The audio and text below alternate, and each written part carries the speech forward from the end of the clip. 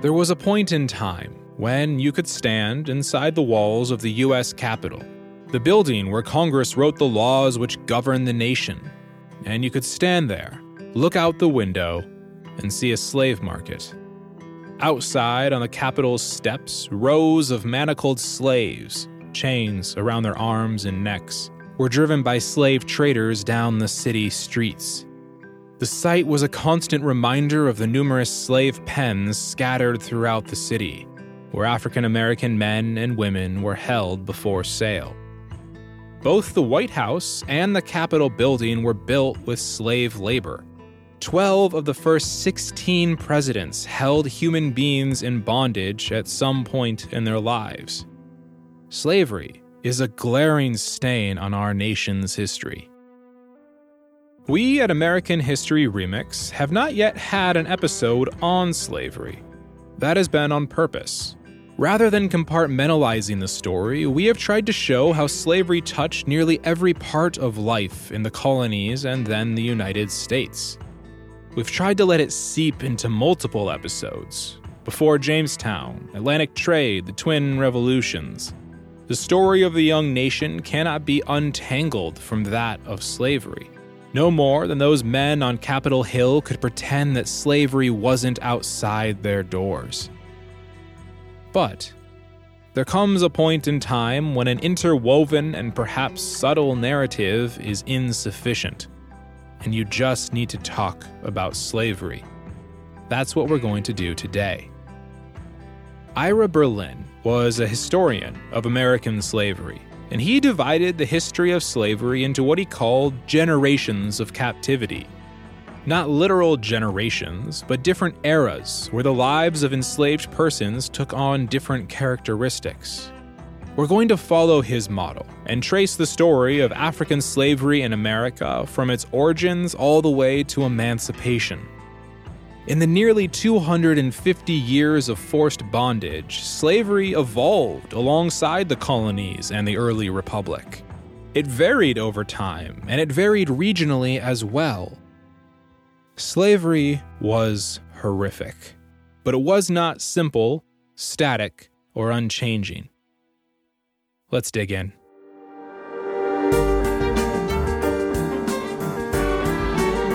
Welcome to American History Remix, the podcast about overlooked and underexplored parts of American history.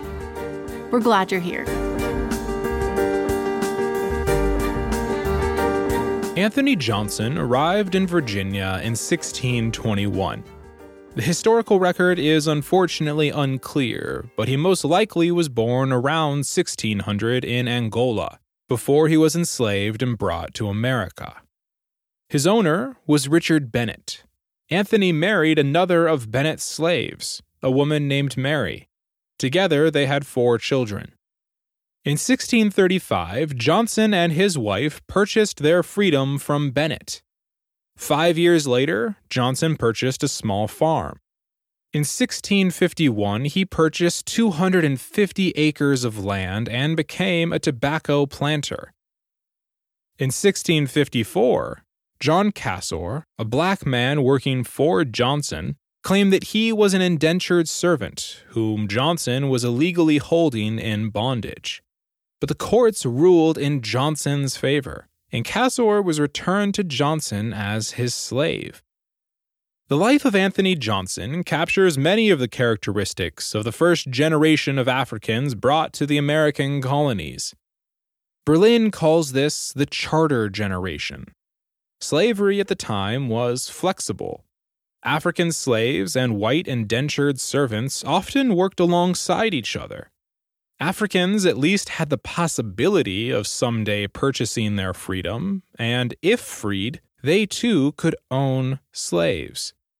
The first generation of enslaved Africans in America were people of many cultures, what we call a Creole culture.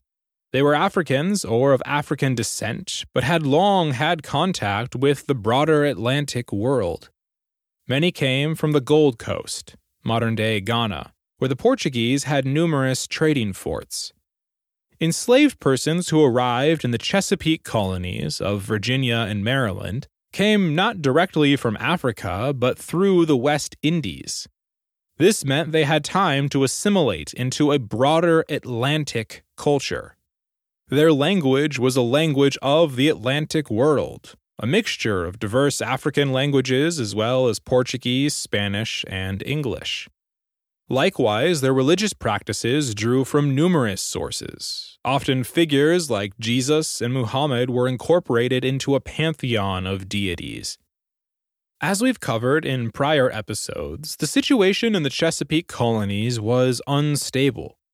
The economy of the region depended heavily on tobacco production, which was labor-intensive.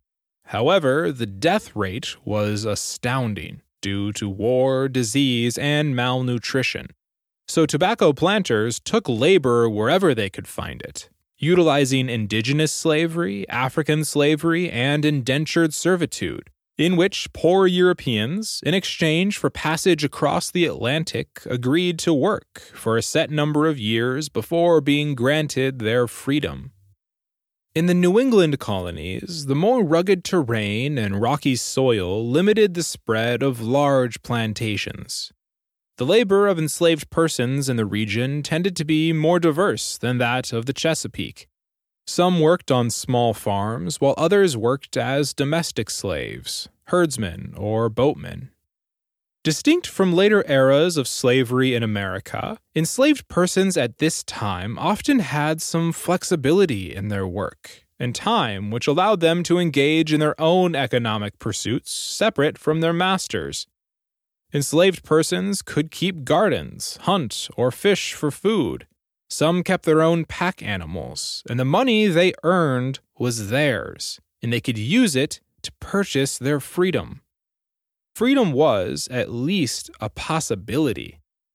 In early colonial Virginia, both Native American and African slaves could sue for their freedom, claiming they could not be enslaved because they were Christians and had been baptized, and the courts ruled in their favor. Meanwhile, some, like Anthony Johnson, were able to purchase their freedom. You see, social stratification at the time was not racial. It was class-based. Neither slaves nor indentured servants were treated well. The historical record suggests plenty of abuse and harsh treatment. But slaves and servants often lived and worked in close proximity to one another, and often interacted socially. They commonly ran away from their masters together and joined the same rebellions. Court records from 17th century Virginia show several marriages between blacks and whites. Enslaved Africans and poor whites often had more in common with each other than with wealthy landowners. So American slavery in the early 1600s was flexible. Freedom was not guaranteed, but it was, in some cases, achievable. And race was not the sole criteria for enslavement. However, and we want to be very clear, just because enslaved persons had the possibility of freedom, and just because slavery existed alongside other forms of labor, did not mean that slavery was any less oppressive, less brutal, less evil. Anthony Johnson became free, but it took 14 years for him to buy his freedom. He was born free before he'd been shackled and chained below the deck of a slave ship and transported like cargo across the ocean. But the instability and flexibility of society at the time could sometimes work to an enslaved person's advantage, at least for a while.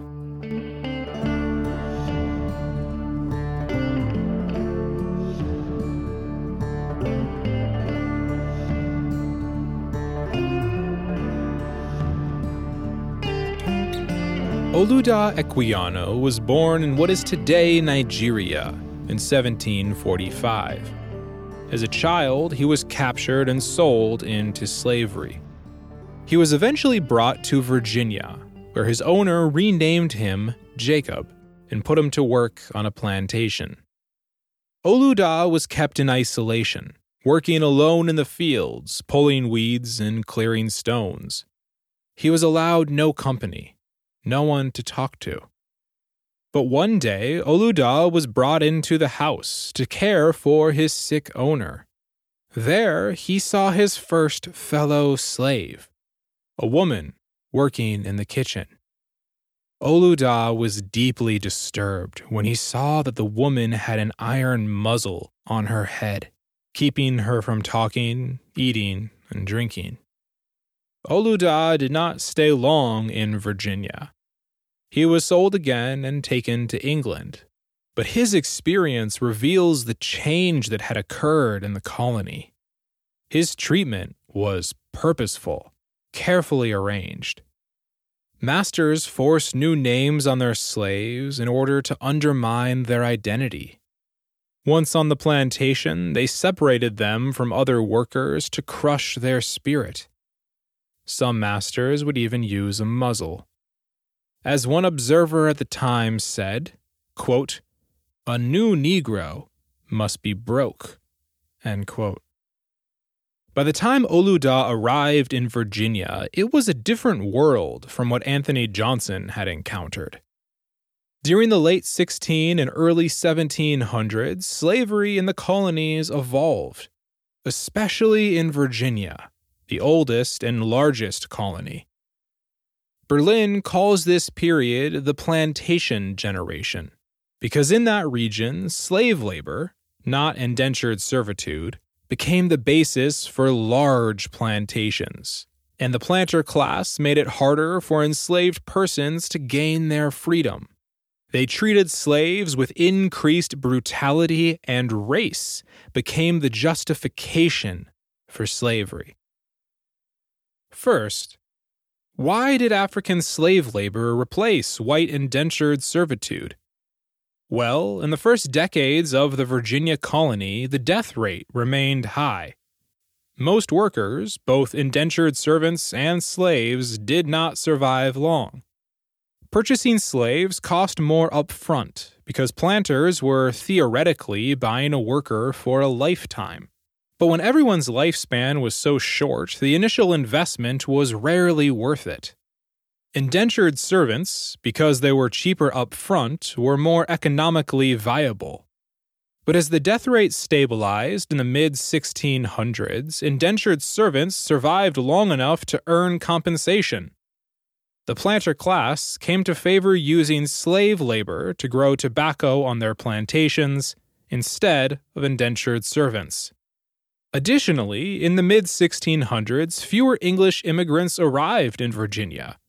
The economy back in England was growing, and wages were increasing, and many poor people chose to stay in England rather than seek economic opportunity in the colonies. Even if planters had wanted to, finding indentured servants became difficult. So, beginning in the 1660s, Virginia started importing more slaves from Africa. During the 1680s, colonists imported about 2,000 slaves to the Chesapeake. In the 1690s, that number doubled to 4,000. In the first decade of the 1700s, it doubled again to 8,000. Further to the south, Charlestown, South Carolina became the largest slave market on the continent. In the north, as we've seen, the rugged terrain prohibited large plantations, but colonists likewise turned to slave labor. In the port cities like Boston, New York, Philadelphia, Providence, and Newport, about 75% of the white elite owned slaves who worked in their households or as shipbuilders, carpenters, or blacksmiths. The demand for slaves caused traders in Africa to reach further into the continent.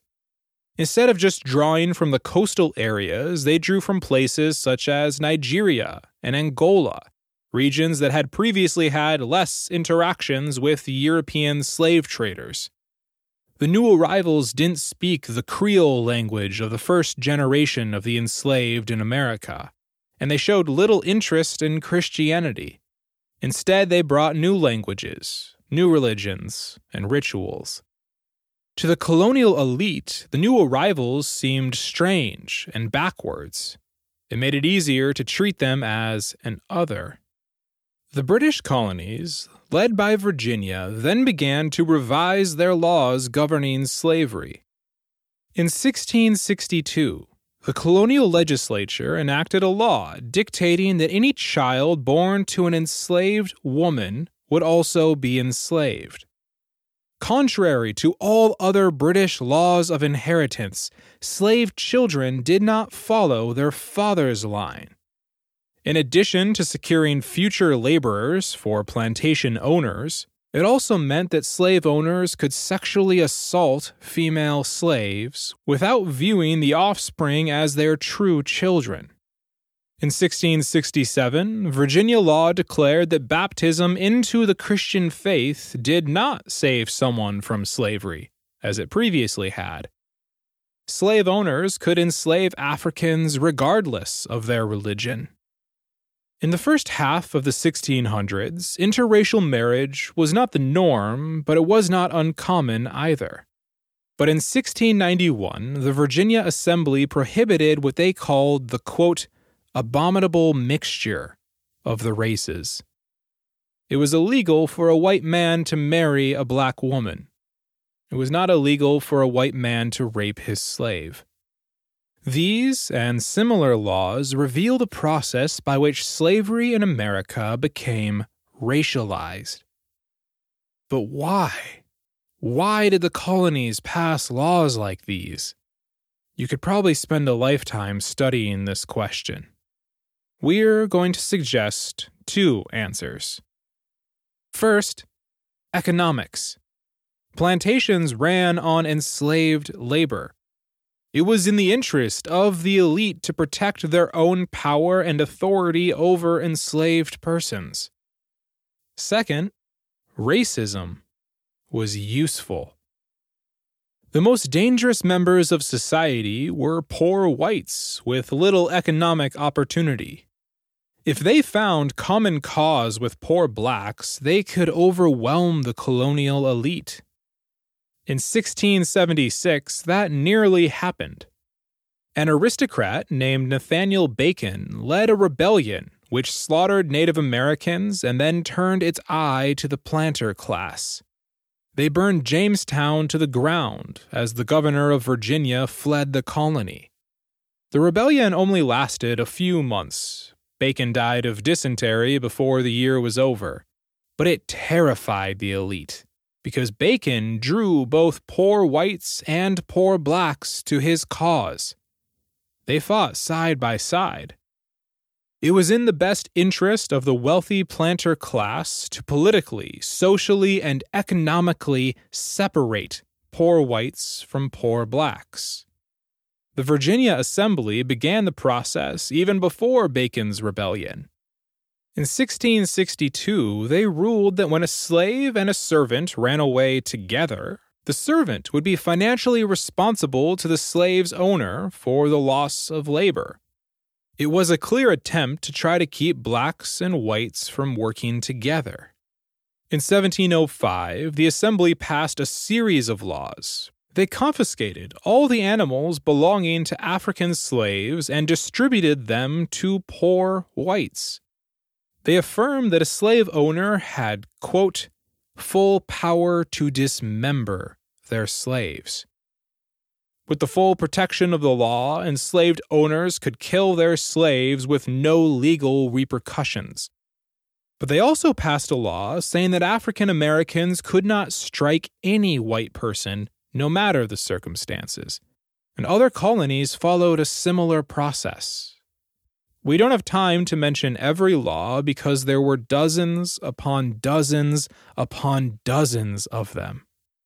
The legalization and increased social acceptance of violence towards enslaved persons meant that owners could use much harsher treatment than they could prior. As we saw with Olaudah Equiano, planters tried to break the spirits of their slaves. For example, one Virginia planter placed bits in the mouths of would-be runaways, as if they were animals. Another planter had a slave who would frequently wet the bed, so he forced the young man to, quote, drink a pint of piss. Even though the mortality rate for white colonists stabilized, the life expectancy and birth rate for the enslaved declined. In the midst of this, however, enslaved persons still found ways of resisting the planter class, sometimes with violence. In the first decades of the 18th century, there were numerous rebellions and conspiracies, particularly in the Chesapeake region. But the enslaved found subtle ways of resisting too. The slave-owning class believed Africans were brutish and dim-witted.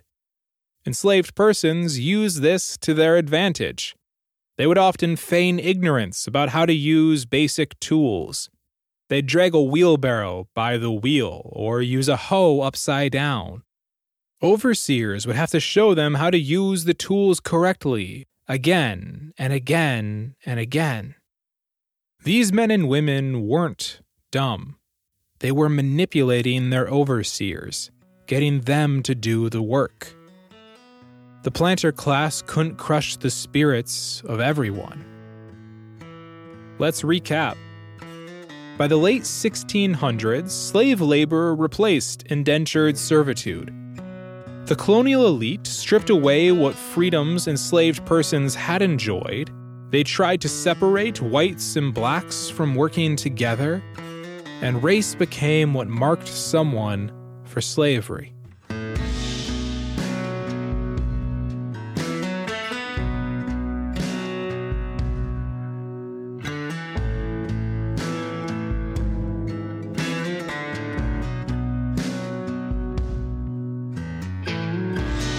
In 1763, while serving as a colonel in the British Army, George Washington purchased a slave named Harry. Born in Africa, likely in the region of Senegambia, Harry was in his 20s when Washington purchased him. Like many enslaved persons, Harry received the last name of his owner and became Harry Washington. Years later, as the conflict between the colonists and the British Empire was escalating, Lord Dunmore, the governor of Virginia and a British loyalist, offered freedom to any slave who would fight for the British. We don't know the details, but somehow Harry heard of this proclamation. In July of 1776, only weeks after the founders signed the Declaration of Independence, Harry and 3 other slaves escaped Washington's plantation to join the British forces. Harry became a corporal in the army. After the war, he received a certificate granting him his freedom. Harry then moved to Canada, where he lived until 1791, when he returned to Africa as the leader of the British Sierra Leone Company. Not all enslaved persons gained their freedom as Harry Washington did. But the American Revolution disrupted slavery. What Berlin called the revolutionary generation of enslaved persons did not have one singular experience. In fact, the regional variations of slavery became more pronounced, with slavery in the northern, Chesapeake, and southern colonies/states becoming more distinct from each other. Let's look at each in turn. In the North, the Revolutionary War helped undermine slavery. Free black Americans in the North, who had long been anti-slavery advocates, began co-opting the language of the Revolution. They pointed to the hypocrisy of white Americans refusing to recognize the rights of non-whites while fighting for their freedom. As one group of African Americans from Boston said, they, quote, have in common with all other men a natural and unalienable right to that freedom, end quote. In some colonies where slavery was less common, Massachusetts and New Hampshire, for example, abolishing the practice came more easily than elsewhere, and it was spurred on by African Americans petitioning for abolition. But ending slavery did not always come quick. It took longer in New York, where there was a large urban slave population, and wealthy owners were reluctant to give up the institution. several states enacted gradual emancipation, where slaves were freed over time. So in 1810, there were still 27,000 slaves living in the free states of the North. While the war helped end slavery in the North, it helped preserve slavery in the Chesapeake region. As we saw, Lord Dunmore offered freedom to enslaved persons in exchange for military service. Alongside Harry Washington, some 5,000 slaves from the Chesapeake region gained their freedom during the war. Others were not so lucky. At the war's end, some were betrayed by Dunmore and given as slaves to soldiers or loyalist planters who had lost property during the war. And the number of slaves who escaped was never high enough to truly disrupt the system. The Chesapeake states did not emancipate their slaves directly, but instead passed laws making it easier for individual owners to free their slaves. In fact, the number of slaves in the region increased naturally, so much so that planters became worried about overpopulation. Thus, the planter class in the Chesapeake region did not oppose slavery itself, but began to oppose the international slave trade, which brought more enslaved persons to America. The Lower South was another story. During the war, the number of slaves in the South temporarily decreased as the fighting caused planters to evacuate their farms, and enslaved persons fled to the British Army. South Carolina's slave population declined by 1/4 during the war. Georgia's slave population declined by 2/3. After the war, the planter class tried to reassert its power, but it was no easy task. Escaped slaves formed independent enclaves out of the reach of the planter class, usually in swamps or the wilderness.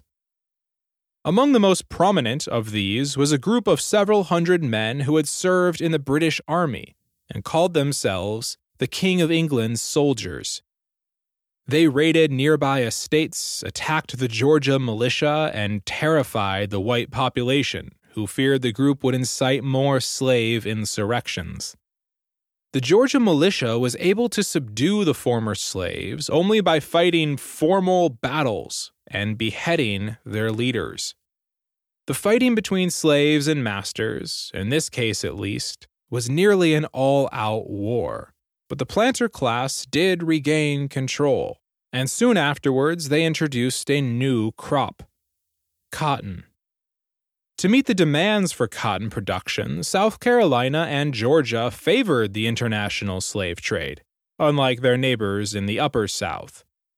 Between the end of the war and the eventual end of the international slave trade, South Carolina alone imported nearly 90,000 enslaved persons from Africa. Many in the Revolutionary era, including the Founding Fathers, believed slavery would die a natural death. For a while, it looked like they may have been right. With the new colonial values of liberty and equality, slave owners were, for the first time, forced to defend the institution. In this context, slave owners developed a new justification for slavery, called paternalism. This was the belief that a slave master acted as a paternal figure to his slaves, and that African Americans were incapable of caring for themselves. Slavery was therefore good for African Americans. It was in their best interest. There is a lot to unpack in this idea. At its best, paternalism could sometimes foster some sort of affection and care from slave masters towards their slaves, incentivizing them to provide adequate food, shelter, and clothing, just as a parent would for a child. But it did more than that.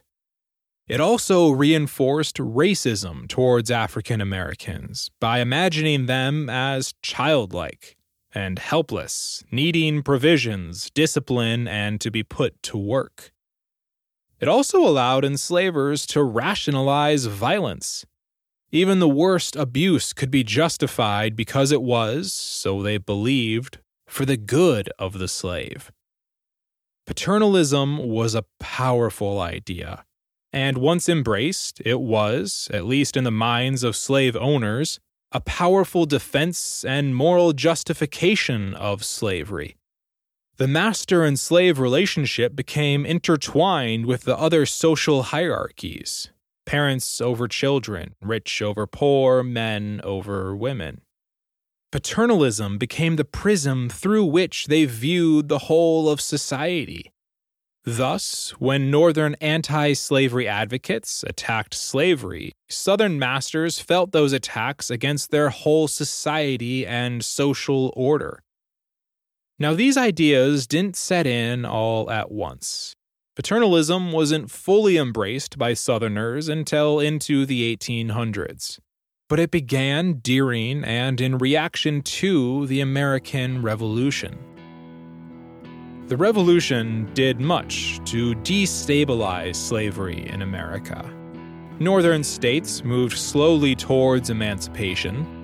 The war gave momentary freedom to enslaved persons in the South before the planter class reasserted its power, and Southerners were forced to find a new defense of slavery. It was then that the Northern and Southern states began their separate trajectories.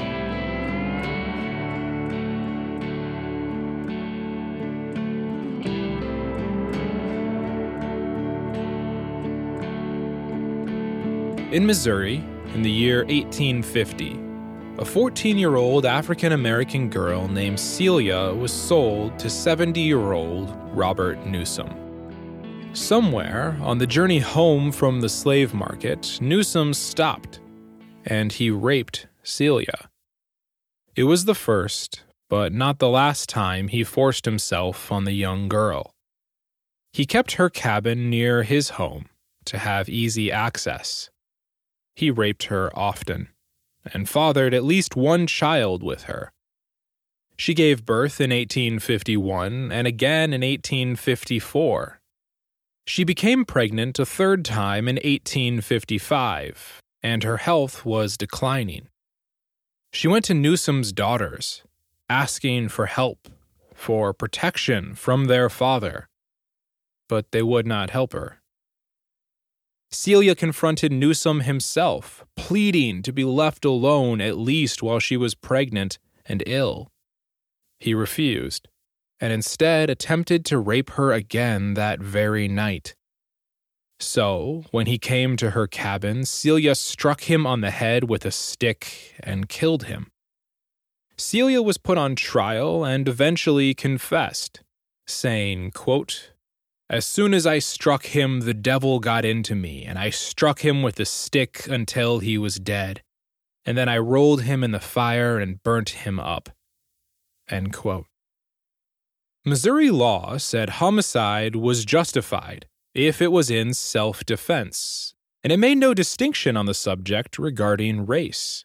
But the all-white jury found Celia guilty nonetheless. While incarcerated, she gave birth to a stillborn child. Then Celia, only 19 years old, was executed by hanging. Slave owners in antebellum America, the decades before the Civil War, acted with the full power and authority of the law behind them. Large plantations, sometimes with hundreds of slaves, expanded as the planter class spread its power into the deep South. So many slaves were forced into the region that Berlin calls this the migration generation. Since the mid-1600s, unfree labor in the South centered on cash crops: tobacco in Virginia, rice in the Carolinas, and coastal Georgia. Until 1793, cotton production was too labor-intensive to be very profitable. Laborers had to hand-pick the seed from each ball of cotton. But that year, Eli Whitney invented the cotton gin. The machine separated the seed from the fiber and made producing cotton for market much less time-consuming. The environment of the Deep South, from Georgia to Louisiana, was prime for growing cotton. Now the cotton gin made the crop economically viable. In the early 1800s, planters flooded into the Deep South, establishing large plantations to grow cotton to feed the hungry textile mills of the Northeast and of Europe.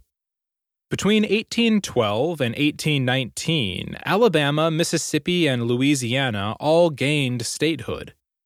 Between 1830 and 1860, Southern cotton production increased an average of 5% per year. By 1860, the South supplied 2/3 of the world's cotton, and producing this cotton were human beings held as property. To facilitate the growth of plantations in the Deep South, owners imported slaves from the eastern seaboard. Though Congress banned the international slave trade in 1807, the internal slave trade was alive and well.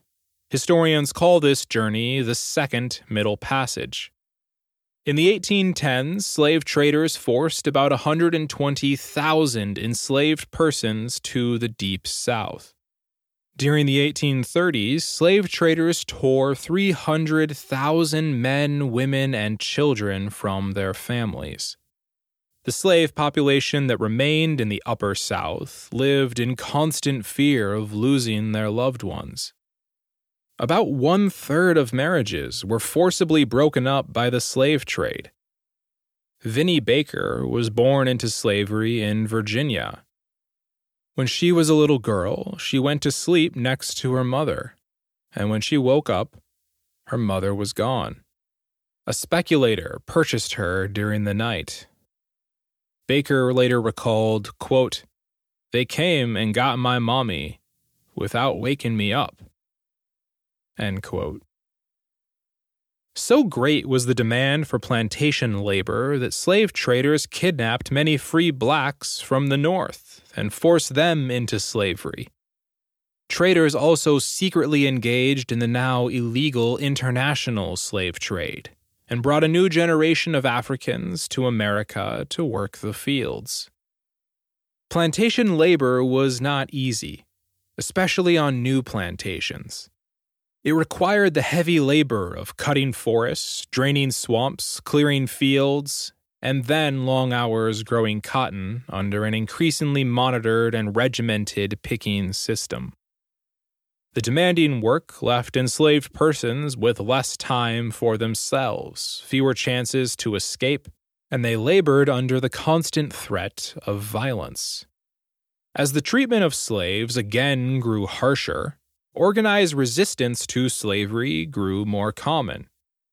From the Revolutionary Era to the American Civil War, there were numerous slave rebellions in the Western Hemisphere. There was one in Jamaica in 1760, Saint-Domingue in the 1790s, French Louisiana in 1795, and Barbados in 1816. Slave owners in the United States took action against slaves who rebelled or planned to rebel. Those caught plotting an uprising could be hung or even burnt alive. In 1831, Nat Turner of Virginia led a rebellion which killed 57 people as he and his fellow slaves traveled from farm to farm, murdering white owners. Turner believed he was sent by God to lead a new American revolution. The rebellion, however, was put down after a few days, and Turner was eventually hanged. But Turner's rebellion inspired incredible fear among the white planting class. Immediately in Virginia, a white mob formed that murdered African Americans regardless of whether they had supported Nat Turner. The rebellion had long-term effects, too. Virginia enacted new laws restricting slave travel, slave literacy, and slave gatherings for religious services. Meanwhile, the culture of enslaved persons evolved during this era. The enslaved that arrived in the southern interior had to reconstruct their family life. Enslaved men and women took new arrivals under their wings and showed them how to adapt to the plantations. Young slaves bonded with their elders, calling them uncles and aunts, which became terms of respect and affection. New children born in the Deep South were often named after family and loved ones lost in the Second Middle Passage. African Americans, both free and enslaved, also took part in the evangelical revivals of the late 18th and early 19th centuries. Out of these revivals came the Black Baptist and Black Methodist churches. But African American Christianity broke free from the bonds of white American belief. White Protestants interpreted the biblical themes of bondage, freedom, and deliverance in spiritual terms. The African American church derived a different meaning from the text. The biblical stories were not merely history or allegory, they were something to be lived in the present. Just like the Hebrews, they were enslaved in Egypt. They were wandering with Moses in the wilderness. Like Israel, they were exiles in Babylon. Though their hands and their feet were bound, African American theology broke free from the confines of slavery.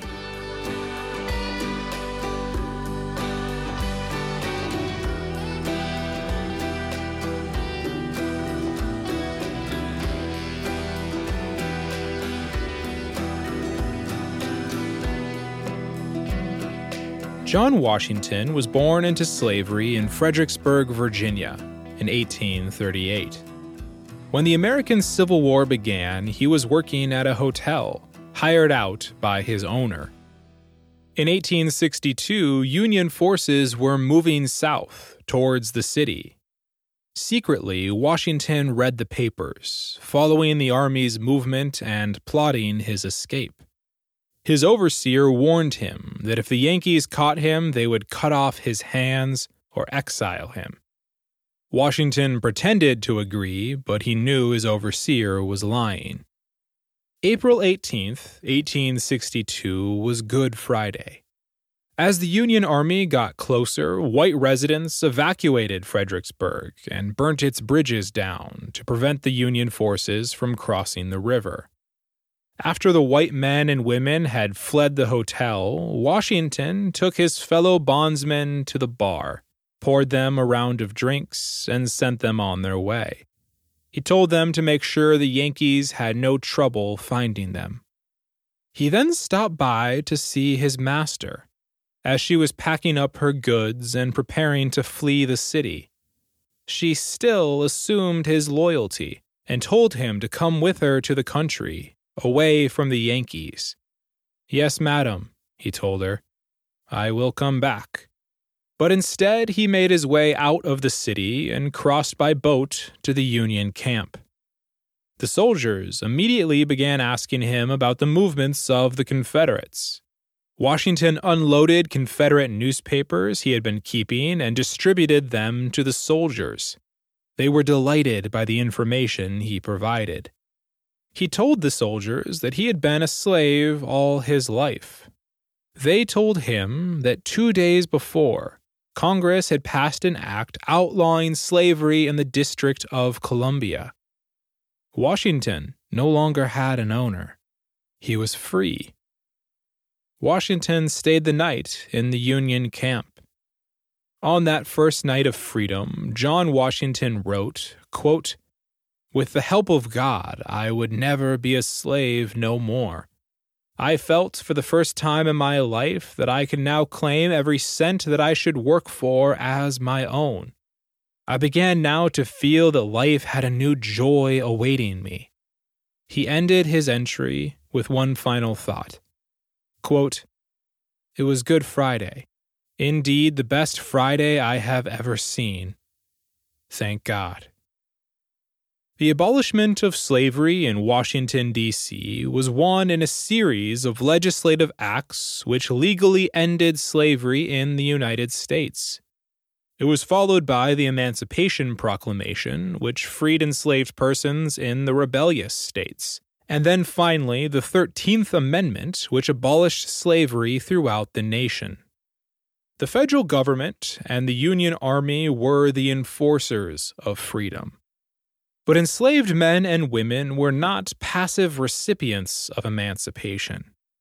The emancipation generation, as Berlin calls them, were active, as John Washington was active, fervently pursuing their own freedom. For decades prior to the war, African Americans had been calling for emancipation. Indeed, slavery's fiercest opponents were those most affected by it. David Walker, for example, born to an enslaved father and free mother, published in 1829 an anti-slavery book titled Appeal to the Colored Persons of the World. Walker's bold writings called for the abolition of slavery and for equal rights. He even criticized Thomas Jefferson for his racist beliefs. Frederick Douglass, born into slavery in 1818, was aided by free Northern blacks when he escaped in 1838. In freedom, Douglass became one of the greatest orators and writers in American history. He toured the United States and England, speaking against slavery. Mary Ann Shadd was a freeborn African American whose family helped fugitive slaves escape to freedom. She wrote a pamphlet encouraging other African Americans to move to Canada. In 1853, she launched an anti-slavery newspaper, the Provincial Freeman, which made her the first woman of color in North America to publish her own newspaper. African Americans understood the horrors of slavery better than anyone. They were the strongest champions of their liberty and took an active role in undermining slavery well before the Civil War began. When the war came, it significantly altered the experiences of blacks in America. By late 1862, tens of thousands of African Americans were working in the Union Army and Navy as camp hands, nurses, and cooks. In 1863, escaped slaves began joining black regiments. Many regiments started off consisting of free Northern blacks, but were eventually overwhelmed by former slaves who enlisted. In all, 200,000 African American men served in the military during the Civil War, and the majority of them were formerly enslaved. On plantations, too, enslaved persons often exercised greater power during the war. With able-bodied white men serving in the Confederate Army, those who remained on the plantations were overwhelmingly women and old men. With less threats of violence, enslaved men and women began demanding to work fewer hours. They'd disappear when work needed to be done, or they would go and tend their own gardens, working for themselves. To quote Ira Berlin, slavery collapsed under the pounding of federal troops from the outside and the subversion of plantation-bound black men and women from the inside. End quote. What did freedmen and women do after emancipation? They commonly took new names. Names had long been an integral part of the slave experience. Whether overseers stripped them of their names to dehumanize them, or they were assigned the last name of their owner. In freedom, former slaves often took names based on their skills. They named themselves Barber, Cooper, Smith, claiming the labor they did as their own. Some took the last name White as a statement on their new position in society. Others proudly took the name Black or Brown. Whatever name they chose, they showed that they were not bound to their former masters. Like John Washington, they were slaves no more. Across the nation, African Americans celebrated their freedom and Union victory. The first Memorial Day, the day when we honor fallen soldiers, is usually dated to May 1868. But the community of freedmen and women in Charleston, South Carolina, honored the fallen soldiers in 1865. Union soldiers there were buried in a mass grave that had been an open-air Confederate prison. The emancipated community dug up the bodies to give them a proper burial and constructed a fence around the grounds. To honor the fallen, they held a celebration with multiple choirs, several speeches, and picnics on the lawn, all done to honor the soldiers who had died in the war. The basic practices of what we now call Memorial Day were first seen among the African American community of Charleston. Celebrations weren't confined to South Carolina either. The holiday of Juneteenth came from Galveston, Texas. Though on paper, the Emancipation Proclamation freed all enslaved persons in the Confederacy in January of 1863, in practice, it wasn't implemented in the South until it came under Union control. As the Union Army moved south during the war, some slave owners from occupied territory migrated to Texas, where they could continue to enslave African Americans away from Union oversight. In June of 1865, 2 months after Confederate surrender, African American men and women in Texas were still being held in slavery. On June 19th, 2,000 Union soldiers arrived in Galveston, Texas, and read the Emancipation Proclamation to a crowd of African Americans, informing them that they had been freed by executive decree. 1 year later, the freedmen of Galveston gathered together to celebrate the first Juneteenth. The 19th of June became an annual holiday for the African American community in the region. In 1979, Texas made it a state holiday. Since then, numerous states have embraced Juneteenth as a day to celebrate the freedom of African Americans. And in June of 2021, the celebration became a national holiday.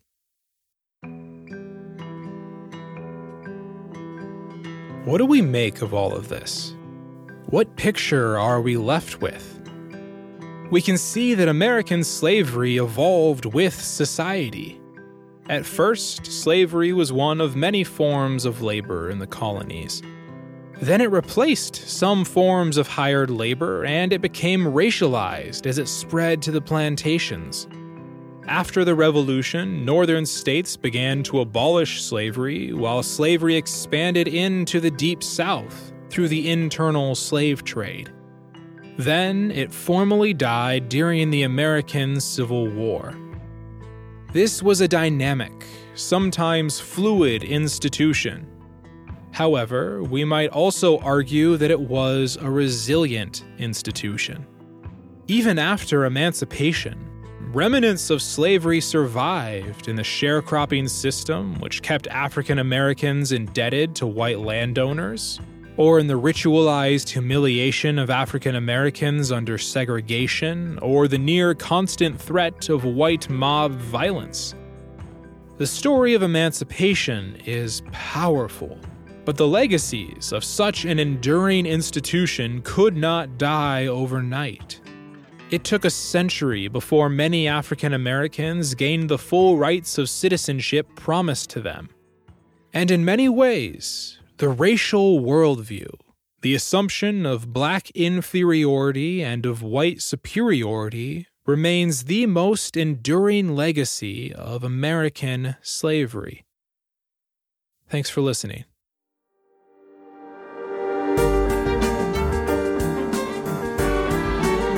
American History Remix is written and produced by Will Schneider and Lindsay Smith. Special thanks to our friend Chelsea Gibson for reviewing an early draft of this episode. We truly appreciate her many insightful contributions, questions, and corrections. Of course, any inaccuracies remain our responsibility, but we appreciate Chelsea's generous input. For the latest updates, be sure to follow us on Instagram and Twitter. Check out our website for episode transcripts, recommended reading, and resources for teachers. That's AmericanHistoryRemix.com.